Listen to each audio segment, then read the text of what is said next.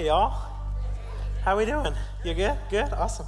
Hey, man, some of y'all, these portraits are amazing, you guys. I don't know if you've taken a look. There's some good, if you want to just kill an hour, go look up just like weird family photos this evening. Man, you'll have a blast. There's some, just the internet's a wild place. We'll leave it at that. But hey, it's good to be with you. Man, when I found out I was going to get to kick off this series, I was just excited because as the student pastor, you know, a lot of what I get to minister into is families and looking at the next generation. And I believe that God wants to do an incredible thing in the next generation and the generation after that and then the generation after that. And so, man, I'm just grateful to get to share with you about God's heart for family.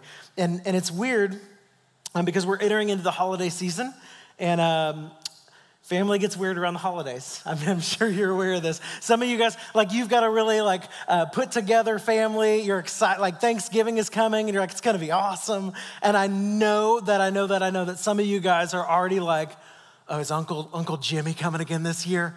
Hide the booze, y'all, hide the booze. You know what I'm saying? Because like last year, what he told the children was, that wasn't right. And some of y'all, like we are entering into this season where sorry if your name's Jimmy. I just want to say, like, we love you, Jimmy, if you're here, and we're not judging you. We're just, Jesus wants to change your life. But way beyond, that's on the internet forever. Way beyond the short nature of the holiday season. Your family has this opportunity to be together and be transformed by this relationship with God. And I just believe, y'all, that God wants to transform your family. And God wants to move your family into a new space. Man, stuff that has messed with your family for decades. Like, I really believe that God can change that. Like, I really believe that. And so it starts with loving the people right in front of you, right? That is how change in the world happens. And the way that I did that last week, and we'll pray and we'll get into scripture in a minute, but I want to just tell you, I took my 4-year-old to the bar, you guys. And nothing, nobody, not even an elder. So it was an arcade, to be specific, but I picked him up from school, and it was just one of those days. Like you've been in these days, way too much work to do in front of you, right? And you have to choose which side of the coin you're going to honor, right? And in that moment, like we had way too much going on, and I just said, you know what? I need to have a memory with my kid. And I need to build something special into today. And so we went and we goofed off and we ate pizza and we played video games for an hour. Best day of his life, right? And here's what I want you to see as we get into this and we talk about like what I believe are some really significant, ridiculous, covenantal theology, cool stuff going on in the Bible, is that it doesn't have to be super complicated. Like you don't have to come up with like a 15-page business plan for your family, right? Like you get to choose to love the people around you very well. Community, family, the people God puts in front of you. And that's my prayer for today, is that as we enter into God's word, that we would go in with a hope that God would give us the ability to love the people around us differently. That we'd walk out of here, man, just like I am on mission to see the next generation changed by God. That's my hope, and I can't do that. Songs can't do that. We need God to do that. So can we just pause and pray real quick? Would you just bow your heads where you're at?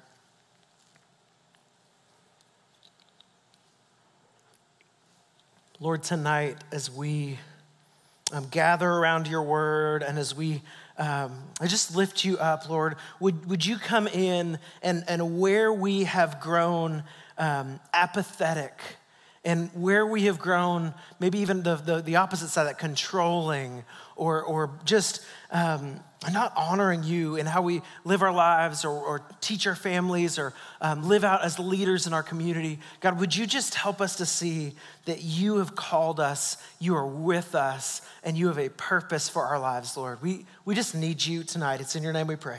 Amen. If you've got your Bibles, flip over to Genesis 15. We're going to go about 20 verses tonight. If you're new around here, we're going to read a little bit of scripture, and then we're going to talk a little bit. We're going to read a little bit of scripture. We're going to talk a little bit, and we'll kind of just do that until the end. And so if you're with me, we're going to pick up in verse 1 of Genesis 15. By the way, if you don't own a Bible, if you're like, hey, I legitimately don't own a Bible, we have some Bibles in the back. You don't need to get those right now. You don't need to call yourself out. But if you wanna just like snag one of those on the way out, hey, that is our gift to you. If you're just like, man, I got a janky Bible, okay, that's not for you. But Genesis 15, verse 1. I just want to be honest with you. After these things, the word of the Lord came to Abram in a vision. Fear not, Abram. I am your shield. Your reward shall be very great. Okay, so Abram's been called out of his old really life, and basically God showed up and was like, hey, follow me. And then he makes this promise. I am your shield. Your reward will be very great. But Abram and the Lord don't go too far back, right? Like they don't have this like long, deep relationship. And so Abram says, oh, Lord God, what will you give me? For I continue childless, and the heir of my house is Eliezer of Damascus. So he's basically saying, hey, I don't even have a kid. I have nobody to give all the things you've given me. And even my heir is just like a cousin in some other city, right? And so it says, and Abram said, behold, you have given me no offspring, and a member of my household will be my heir. And behold, the word of the Lord came to him. This man shall not be your heir. Your very own son shall be your heir. And he brought him outside and said, look toward heaven and number the stars if you're able to number them. Then he said to him, so shall your offspring be. And listen to this part because this really matters. Often we hear the promise, but listen to the response. And he believed the Lord and he counted it to him as righteousness. Like catch that, because I want to just like adjust your theology because this is how I thought was like in the Old Testament, God did something different to save people. But in the New Testament, we've got Jesus. And I want to just adjust what you're thinking right now. If this will literally change the way you read the Old Testament. He believed the Lord and he counted it to him as righteousness. Salvation in the Old Testament and in the New Testament works the same. Now, hear me out, because I know you're like, what about Jesus? Yeah, absolutely. We receive salvation by trusting the Lord and trusting in his promises about the future and following him as he works out our salvation. Hard stop. You receive salvation by trusting in the Lord in what he's done in Jesus, right? That ultimate once for all sacrifice on the cross where Jesus gave up his life for you and for me that we might know him and walk with him forever, right? God himself came for you and for me. We trust in his promises and look towards his future, right? And we follow him all the way home. And so that is how salvation works, right? And so in the Old Testament, right, it's still this, them following, trusting in the Lord and trusting that this Messiah is coming, right? They count it as righteousness, right? And then in verse 7, it says, and he said to him, I am the Lord who brought you out from Ur of the Chaldeans to give you this land to possess. But he said, oh, Lord God, another, like, this is a good question. How am I to know that I shall possess it, right? So he goes, how do I know I can trust you? Like you've said some really big things. How can I even believe you? And then I just want to like help you follow along. It's about to get weird. Like this section of the scripture gets kind of crazy really fast. I would say this is one of the wildest sections of scripture, but it's also legitimately one of the most important like sections of scripture in the Bible. And it says this, and he said to him, bring me a heifer 3 years old, a female goat 3 years old, a ram 3 years old, a turtle dove, and a young pigeon, which I guess he just like had on hand. And he went to Aldi, and he brought him all these, cut them in half, okay, and laid each half over against the other, but he did not cut the birds in half. And when birds of prey came down on the carcasses, Abram drove them away. Cool. Great. Love this. So God is literally like, hey, you're going to get some birds. You're going to get some, some deer. Like, just bring it on. Whatever you got, like, bring it on. Like, cut it in half, normal Tuesday. And so then, just so you're tracking, we're about to move from, like, animal sacrifice into, like, fever dream vision. It's going to get awesome. Verse 12. As the sun was going down, a deep sleep fell on Abram. And behold, dreadful and great darkness fell upon him. Then the Lord said to Abram, know for certain that your offspring will be sojourners in a land that is not theirs and will be servants there, and they will be afflicted for 400 years. Anybody know what he's talking about? Egypt, yeah, right? Right, great movie. Prince of Egypt, it's good, you know? There can be miracles if you believe.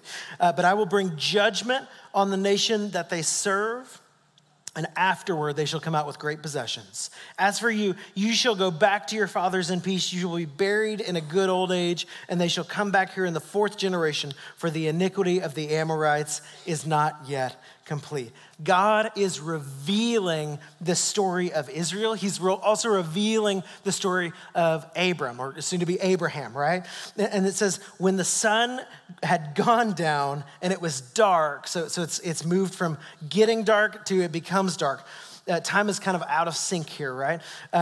Behold, a smoking fire pot and a flaming torch passed between the pieces. Okay, so I know this is weird, but I'm asking you to imagine this, right? There's a bunch of animal carcasses kind of like in a line, right? And then right down the middle, they're cut in half.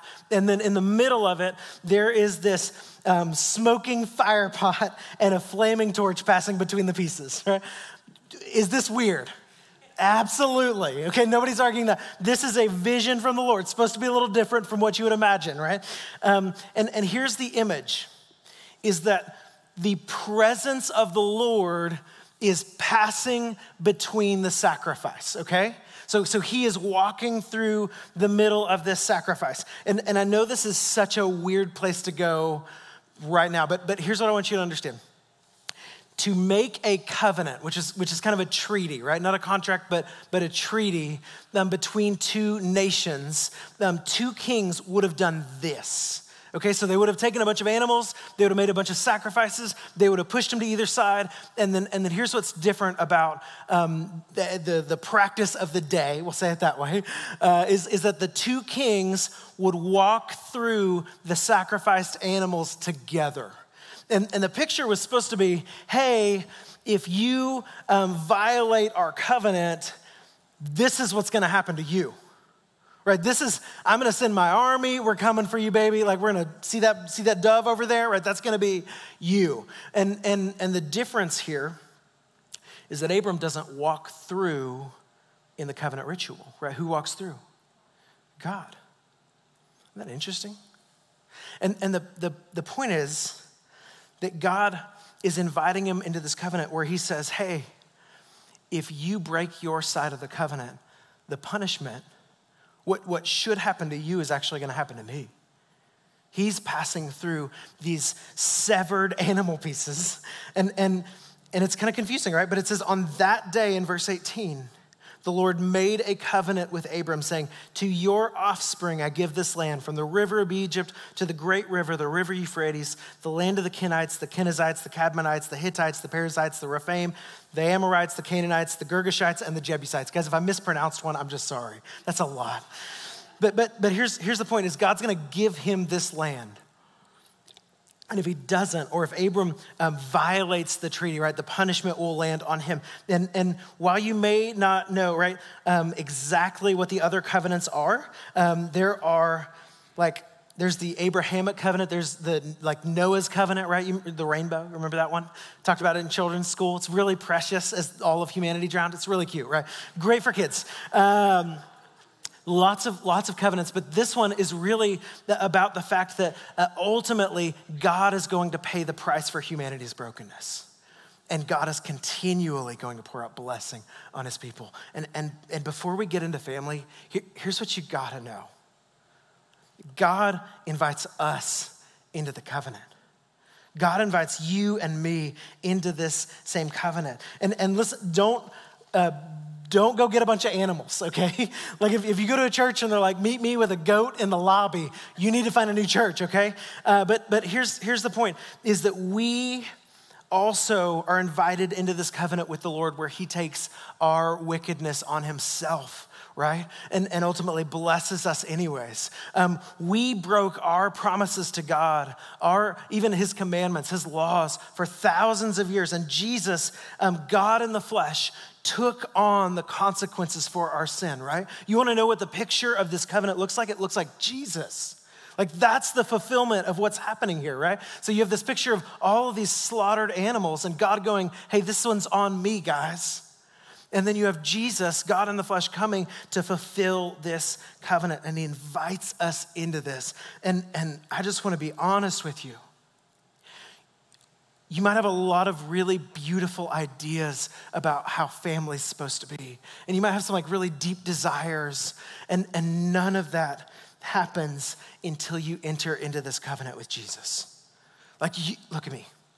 Surely you've watched the news enough to know, like, you can't fix humanity. Like, you don't have it in you. And that's like top to bottom, you guys. Surely when you look at your family, you can go, ooh, I can't fix that. Like there's brokenness in each of us, you guys.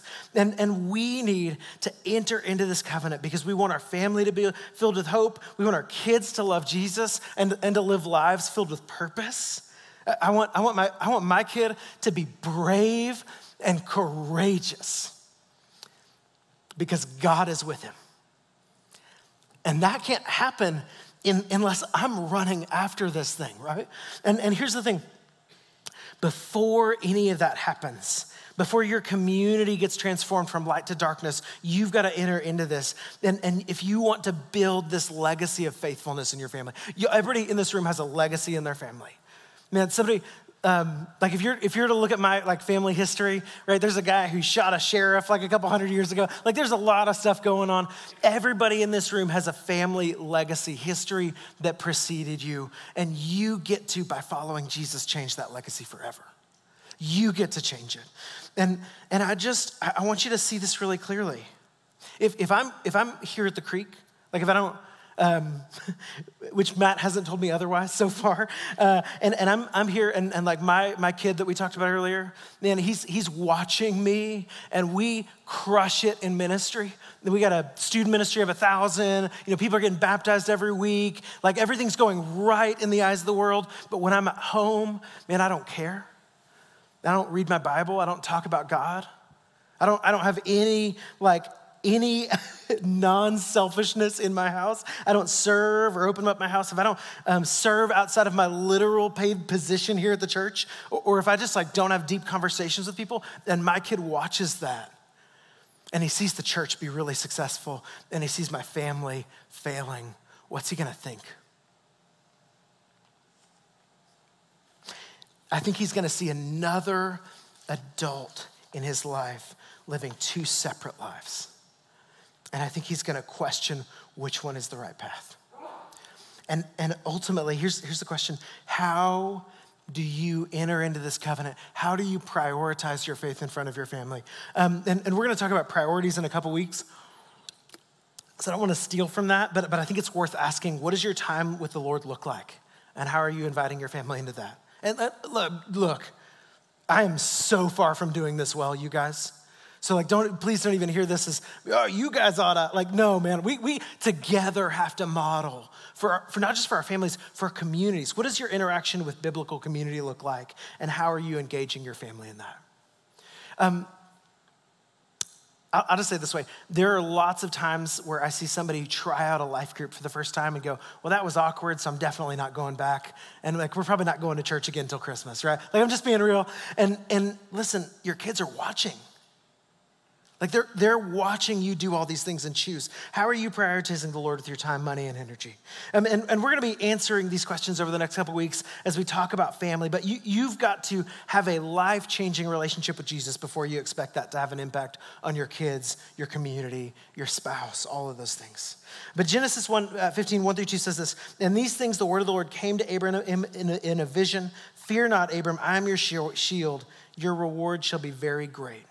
But Abraham said, O Lord God, what will you give me, for I continue childless, and the heir of my house is Eleazar of Damascus. And here's what I want you to see. He moves from this individual trust of, hey, I'm following Jesus. I'm entering into this covenant. I'm placing my life in your hands, God, to really inviting us to trust God with our families. And arguably, like that is one of the most precious things in our lives, is the ones that we love, right? And he ends with this huge promise of, hey, just look to the stars. Look toward heaven and number the stars if you're able to number them. Then he said to him, so shall your offspring be. Abram is invited to trust God with his actual family. Like not even the ones he can see, you guys. God is going, hey, you want to talk generations? You want to talk about this next level, your grandkids and their great grandkids? And he's going, look at the stars. That's what that's going to be like, right? And God invites Abram to trust him. And I just think that's difficult. I think that's difficult, especially when we talked about like the practicality of trusting God with our families. Because I think it's easy to go, yeah, I mean, like I trust God. But what does it look like to actually trust God? The problem is there's a bunch of unknowns. Like when you think about Abram, he doesn't know what the future holds, right? He has this like tiny vision of what it could look like, but there's so much right in front of him that he sees and so much that he doesn't see. And that's true of all of us. When I think about my kid, right? I have no idea what he's gonna end up like, where he's gonna go to school, if he goes to school, right? Like there's so many questions. We have no idea when our closest friends, we're talking about our community, right? Will get called to a dream job in another state. We have no idea when their marriages, I don't want this, obviously, but will potentially fall apart or run into problems. We don't know. We don't know even the like health things in front of us. We think we do. We think we're like pounding kale and hitting the gym, CrossFit, whatever. But we don't know, right? God is in control of those things. And so when we think about those unknowns, there are two ditches we can fall into as we think about trusting God with our families. And the first is the one that I have fallen into most often, and it is laziness. When it comes to trusting God with your family, it is laziness that you can fall into sometimes. And I don't mean that in a weird way, but here's what I mean. It's not that you are not doing things. It's not that you're not busy, right? It's that you're not intentional with your family, right? Because man, I've seen so many of our families, mine included, run from thing to thing to thing to thing to thing to thing and look up and realize, hey, we haven't had a conversation in like 3 weeks. And instead of pouring into my family, instead of giving them direction, instead of talking about what we value as a family, pointing them to the Lord, I kind of just end up working so hard at everything else and not working on my family. And man, this is a ditch, right? Because the problem isn't that it isn't easier. It can be for a season. It ultimately ends up way harder if you don't act. But it creates confusion in your family because nobody knows what matters. It creates exhaustion because you're just gonna say, if nobody's guiding the ship, listen, you're gonna say yes to everything. And the world will give you a bajillion things to do. And you'll wake up on the other side of your kids graduating high school and go, what happened? Or you'll wake up on the other side of 10 years with your spouse and go, when's the last time we went to dinner? When's the last time we actually had a conversation? And this laziness, this coasting, man, it will ultimately wreck your relationships. The other side, the other ditch is the exact opposite. It's control. It's you white knuckling life. It's you trying to change people.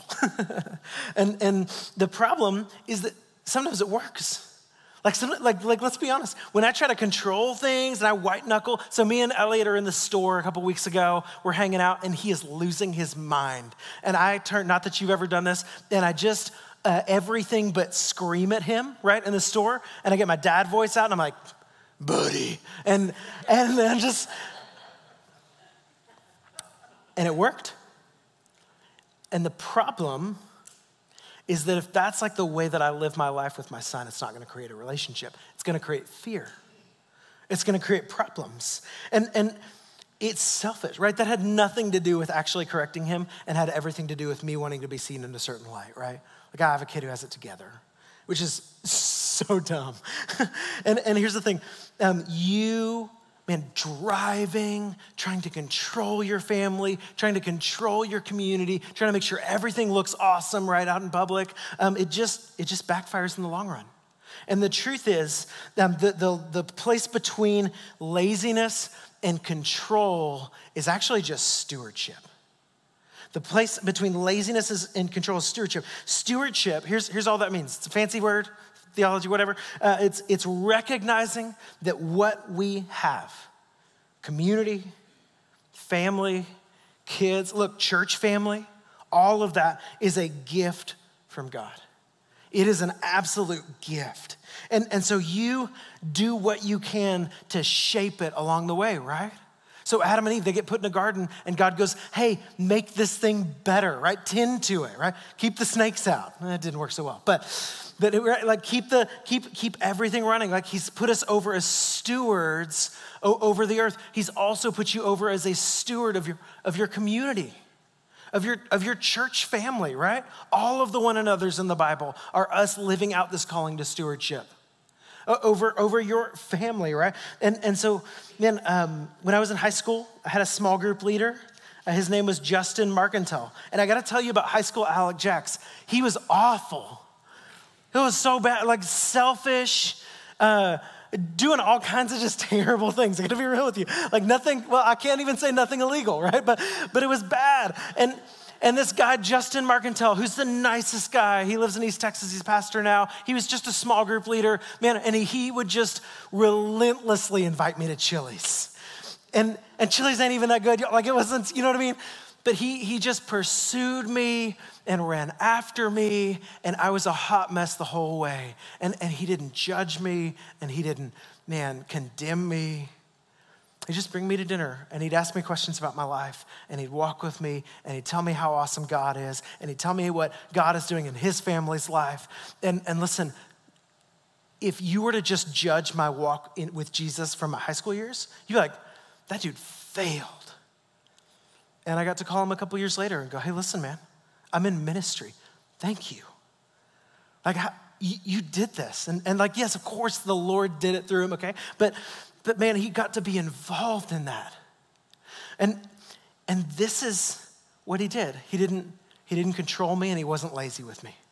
He was intentional with me. He met with me, he made space for me, and he was generous with me. Not careless, but generous, right? And this is what God has called us into.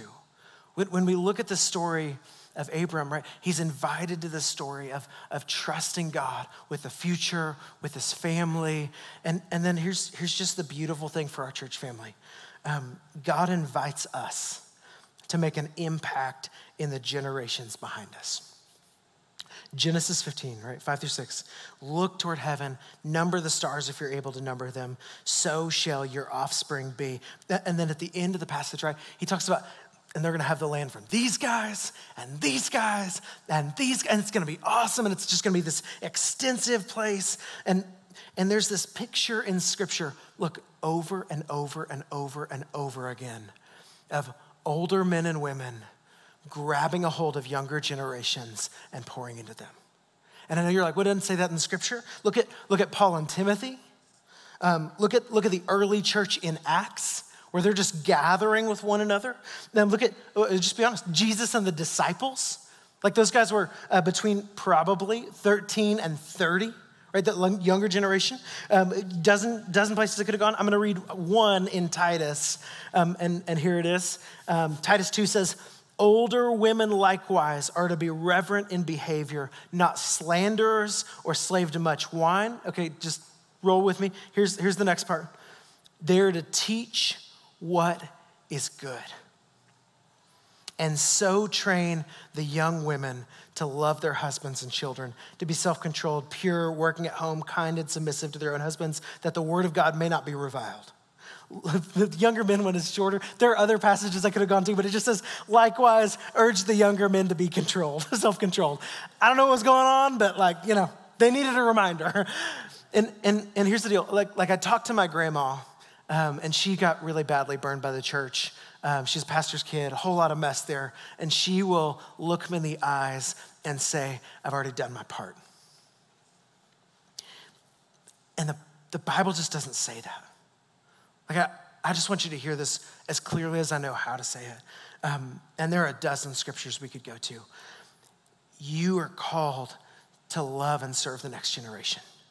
And look, I know we live in a culture where it's super easy to look at the next generation and go, how ridiculous. Look, I'm a millennial, you guys. I was target practice for years. And I get it. And I catch myself, y'all, being on TikTok, looking at Gen Z and being like, oh, here we go. And that's terrible because the next generation needs Jesus. And I'm not just talking about like kids. I'm talking, look, our nurseries are full of kids. Like if you just think about the phase kids are in, full of kids who need a trusted adult to hold them and convince them that they're loved. Our kids' ministries are full of kids who need a trusted adult to hold their hand and point them to Jesus as they're learning what God is like.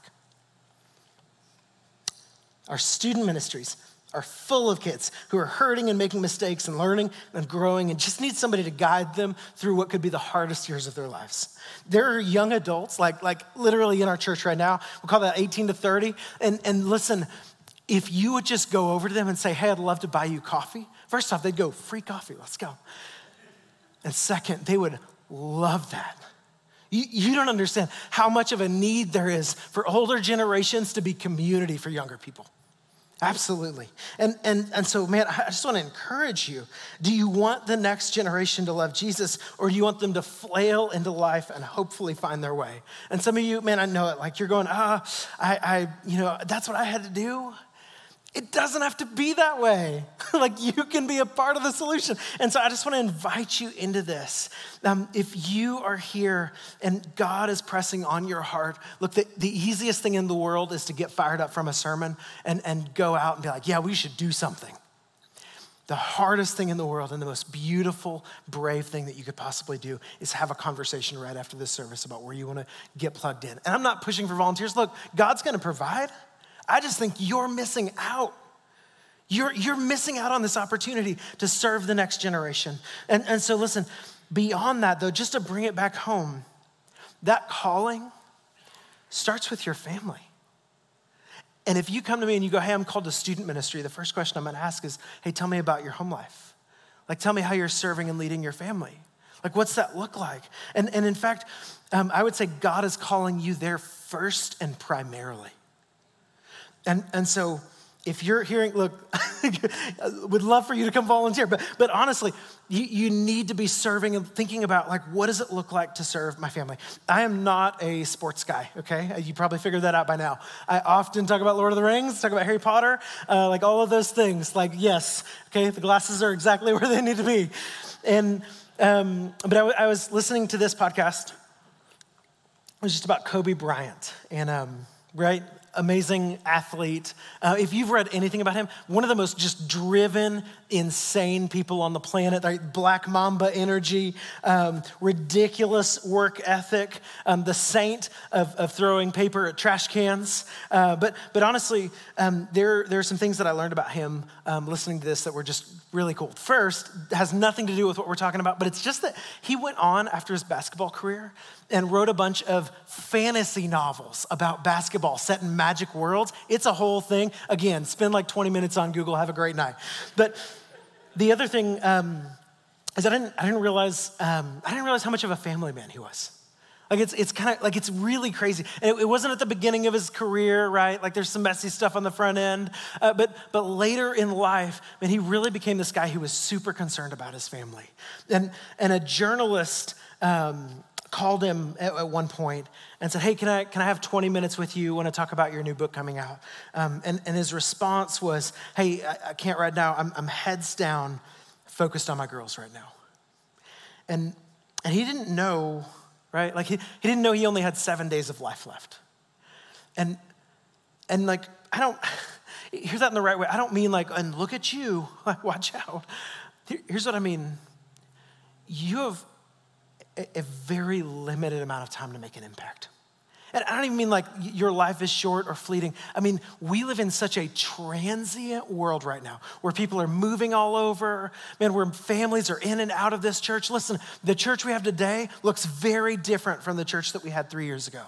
The church that we have today looks very different from the church that we had 6 months ago. You have a limited amount of time to make an impact. And when you think about your kids, your family, you have a limited amount of time where you have this like immediate, right in front of me impact. Now listen, I'm gonna be connected to my son, my wife, like for the rest of their days, hopefully longer, right? Like I'm shooting for 115, but honestly, we don't know. And God has given us this one moment where we get to see things so clearly right in front of us, where we get to decide how I'm going to make an impact in their lives. And so I think it's just worth asking the question, as you consider, man, this calling on your life, where is God calling you to make an impact in families? Is it in your family? Is it starting with your family tonight? Maybe you just need to walk out of here. You need to have a conversation with your spouse, with your kids, maybe apologize for some things, and then go, hey, this is how we're moving forward. Is it in a ministry at the church? Honestly, like even as we're talking, are you going, yes, like I'm ready to get plugged in and actually serve? Is it in a ministry outside of the church? Love that. Hey, I want to support you. If you're like, I have this weird calling, I just feel like the Lord wants me to do this thing, but I don't know where that exists, talk to us. We know somebody. We'd love to get you connected somewhere, right? Is it in your workplace? Have you been just convicted lately about, man, how you've been treating your work, how you've been treating the people at your work, and God's calling you to make an impact there differently? Is it in your relationships? And the real question is, what will you do about that? What will you do to move forward on what God has called you into? Let me pray for you. God, we love you, and we are so grateful, Lord, just for honestly how you have impacted our lives and how you've led us into this life of a covenant where you have given us your life. You took death on yourself, and you invited us into following you, which is where we find life. And tonight, God, as we pray about, think about the impact that we're having in our family, the impact, the future that we get to trust you with. God, would you just be really clear in each of our hearts about what you've called us to?